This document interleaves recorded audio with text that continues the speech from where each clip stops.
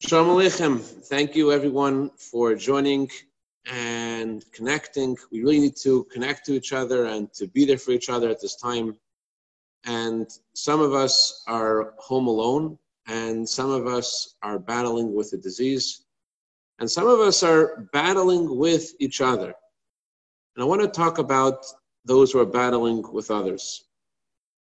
It's not easy.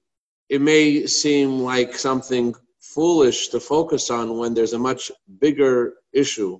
Battling for health and life seems to be far more important and makes domestic peace seem something that's negligible.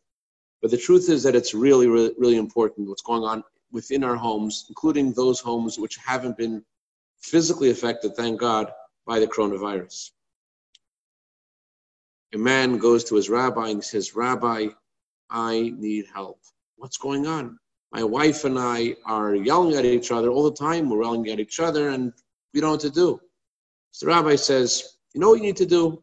You need to go on a walk every day, 3 miles. Go walk for 3 miles and calm down." "Okay, Rabbi, I'll do that." A month later, the rabbi calls him up. "What's going on? How's life?" "Oh, Rabbi, it's great. Much calmer because I'm 90 miles away." So the question is, for those of us who are at home all day, and it's very challenging, how can we keep the peace? Husbands are home without their work, and they're just pacing and thinking, and they're sometimes like raging bulls. And a wife, a woman, a mother also needs to get out and breathe. And sometimes a woman prefers retail therapy. Now, although retail therapy may work for the wife, but at the same time for the husband, there's nothing that can raise the blood pressure of a husband like retail therapy, like his wife making extra purchases, which he doesn't know how he's going to pay for them because he's painting this black picture of not going back to work for another 2.5 years. And he's thinking, how am I going to pay for all this? And this causes even more and more pressure. This is not just for couples, also between people. There's a lot of pressure and anxiety. And think about children growing up in a home where there's discord. For a child, he needs to have that security that his home is a safe place. And if the challenge is so great that mom and dad can't handle it, so what can the child do? It can really tear a child apart. And I want to focus on a couple of tools that I think will be beneficial to focus on in this time. Because our words do make an impact.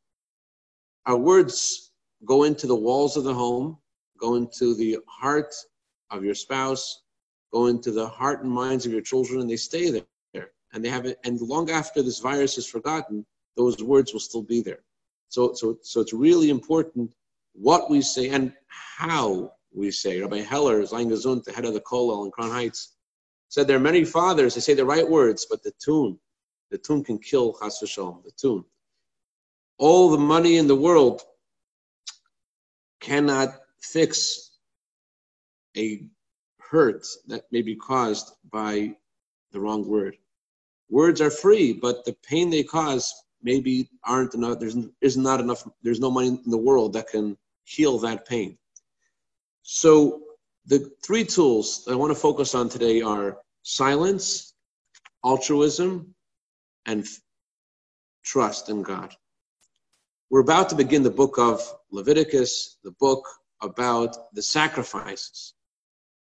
And the book of sacrifices is focused around one item in the temple. That is the altar. The altar is the place where all the sacrifices were offered. Now, in the tractate about divorce, Tractate Gittin in the Talmud, it concludes with anyone who divorces their wife, even the altar cries for that person. Now, the words of the Talmud are very precise, every word. The Talmud says the altar cries, even the altar cries. Why the altar? If the cheruvim, if the angel-like images in the Holy of Holies shaped like a man and woman, if they looked sad, you would understand. If the menorah's light would suddenly be extinguished, you would understand. But here the Torah says specifically that the altar cries. Rabbi Meir Ashkenazi, Olav Shalom, he was once asked by the Rebbe to visit a couple that was not getting along and try to create understanding between them. And he was successful. And the Rebbe saw him in the middle of a Hasidic gathering, in the middle of a Farbringen. The Rebbe called him over, and the Rebbe asked him, "What'd you do? What'd you say?" So Rabbi Ashkenazi told the Rebbe, what I said was, I explained the language of the Talmud. Even the altar cries. Why even the altar? Because the altar is the most hardened item in the sanctuary. The altar sees all the flesh and blood that's burnt upon it. It's very hardened, and yet it can't handle this. A husband and wife not getting along, it can't handle it. There's a deeper reason for the altar's tears. Another explanation of this passage in the Talmud is that only the altar cries. Why only the altar? Because the altar knows the secret that the husband and wife are clueless about, and the altar knows how to solve the issue. And the altar, seeing this poor husband and wife ruining their lives, the altar cries because the altar knows the answer. In Sefer HaBoyer, which was written by Rabbi Nechuni ben Akana, it says that the word sacrifice is related to the word closeness. And that by giving, by sacrificing, that's the way to cause closeness. Sometimes people feel, if I give in, I'm showing weakness, but it's not true. The moment that you give in, you're creating a bond with your spouse. The moment you don't say those hurtful words, the words that you can't take back, you're opening a safe space in your relationship, in your marriage, and you're allowing there to be that closeness. Perhaps we can learn something from those masks that we have to wear on our faces, that we have to keep some things inside of ourselves and not let them come out. Just keep some things within, keep those words within and not let them out. Rabbi Nechuni ben Akana, the author of this book I mentioned, he had a very long life, and he was asked, why did he merit such a long life? And he said there was three things he did. One was, I never felt good about another person's shame. Number two, I never went to bed with the curse of my friend, which means I always forgave anyone who had wronged me. And I always let go. Whenever there's any financial issue, I always just let go. Rabbi Nechuni ben Akana, he tells us the secret to discord between the husband and wife. The first tool is silence. The first tool is to give in and not to, when you're in a place of anger, the Talmud says, no peace ever comes from anger. It's a rule. You're never going to prove the point and then, oh, now I understand. Never happens. So the first tool is that the mask reminds us to just give in and not to let those words come out. Silence. That's just about what not to do. But what are we supposed to do? So, and along the same lines, to give value to our spouse. There are two passages that the wisest of all men said about marriage. One passage is, I found a woman to be more bitter than death. Marriage? You kidding? Better take cyanide. Jump from the roof. On the other hand, King Solomon also said, finding a woman is finding goodness. And which one is it? If you look carefully at the passage of the Talmud, he says, if I find the woman to be more bitter than death, if you're looking for yourself, if your ego is central to your life, then it's not going to have a happy ending. But if you are matzeh ish, if you find your spouse, you see your spouse, and you let your spouse feel achievement, if you let your spouse feel appreciated, if you give that room to your spouse, then there's goodness, then it's happy, there's happiness there. There was a couple who was suffering for many years from childlessness, and there is a segula, there is a certain spiritual remedy to have a child, to read the Haftorah about Chana praying for a child on Rosh Hashanah.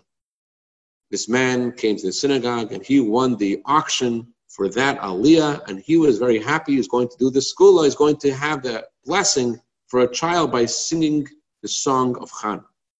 What happened was 2 brothers come in there and they both say, hey, sorry, Yankel, we both have yahrzeit today and we both need aliyahs. We bought aliyahs, but we can't do it together because we're 2 brothers. Can you switch with us and one of us will get this and one of us will get that? He said, you know what? Me and my wife, we've tried all the schools in the book. We tried all the spiritual remedies in the book. There's one thing we haven't tried. That's giving in. I'm going to give in. You could take it and you could have that aliyah. A year later, the guy comes to the synagogue, and one of the 2 brothers approaches him and says, my brother and I spoke about it. You could have the aliyah. The man replies, I don't need the aliyah. My wife and I were blessed with a child a month ago. By giving in and making that first move and showing appreciation for your spouse and being altruistic and putting their needs first and doing something, a wise couple knows at the end of the day that after there's been some kind of discord, you make a move to give something that your spouse likes, it changes the whole dynamic. So being altruistic and thinking about the other person, making them the center of your life and showing them appreciation really can change the music in the house. And there's a third thing. And the third thing is, Gam Ze Ya'avor. This will pass. And trusting in God, how with absolute faith and certainty that as the month of Nisan entered yesterday, the month of Nisan is a month when we were redeemed from Egypt and is the month that we will be redeemed from this present exile. It's a month of miracles and redemption, and we have to have absolute trust in God, and God will take us out of this exile. There was a couple, I heard the story from Rabbi Yossi Goldman. It's printed in the Gem this week. A lot of you are not going to be reading the Gem this week because you're not going to Shul, so I will just share with you briefly a segment of that story. Rabbi Yossi Goldman said that he and his wife, when they had their 10th child, the doctors told them that they cannot have a natural birth because their child is positioned in the wrong way. The child has to be positioned a certain way, and it's vertical and horizontal, and there's no way. The woman is in labor in South Africa, and the doctors are saying there's no way out. We have to do a cesarean. And the woman, Rabbi Goldman's wife, refuses. So the doctor, I don't know how the doctor thought of this. The doctor realized he's talking to a Hasidic couple. He says, why don't you go ask your Rebbe? It's good advice. Rabbi Goldman didn't think of it because there was no cell phones in those days. It was 1991. And to reach Rebbe's office, not so simple, South Africa. But he called and he got through. And the Rebbe said, since the doctor is seeking my advice, he probably won't be upset if I tell him to listen to your wife and to wait. The baby shifted. And the baby was born healthily without any problem. The doctor said this never ever happens. And the doctor himself became an observant Jew. He was Jewish, but he started keeping Torah because he saw how things had changed in a way that only a tzaddik, only a blessing that comes directly from God can accomplish. And the baby's name is Nisan, the name of this month. The month when things shift for the good, as they did for our people in Egypt, so too will they shift for all of us. We'll all see in this month of Nisan, the month, the miracles of the Geula, the miracles of Mashiach, the miracles of good health. I want to ask everyone who is listening to please say a prayer for David Ben Shoshana, Rabbi Dr. David Goetz, who's on the front lines to help people, and unfortunately he has this disease and he is in critical condition. And Baruch Hashem, there was a lot of improvement last 24 hours. Please say more Tehillim for him, pray for him, and have in mind this Shabbos. I want to wish a happy birthday to Rabbi Gaines, whose birthday is tonight. And this week we're celebrating the birthdays of Yosef Morovich and Sharon Gompertz, Ezra Rosen and Beryl Cohen, Yisrael Moshe Hakimi, and Mati Sladowitz. We should have a year of bracha, v'atzlacha, v'gashmius, v'ruchnius. I also want to wish a happy anniversary to Boaz and Shana. Many happy returns to this day. And may we all see bracha and simcha and happiness and the true shift for good immediately, especially today, because today is the second day of Nisan, it's anniversary, the 100th anniversary of the passing of the Rebbe Rashab, The day of the passing of the tzaddik's neshama goes to a new, higher place than ever before.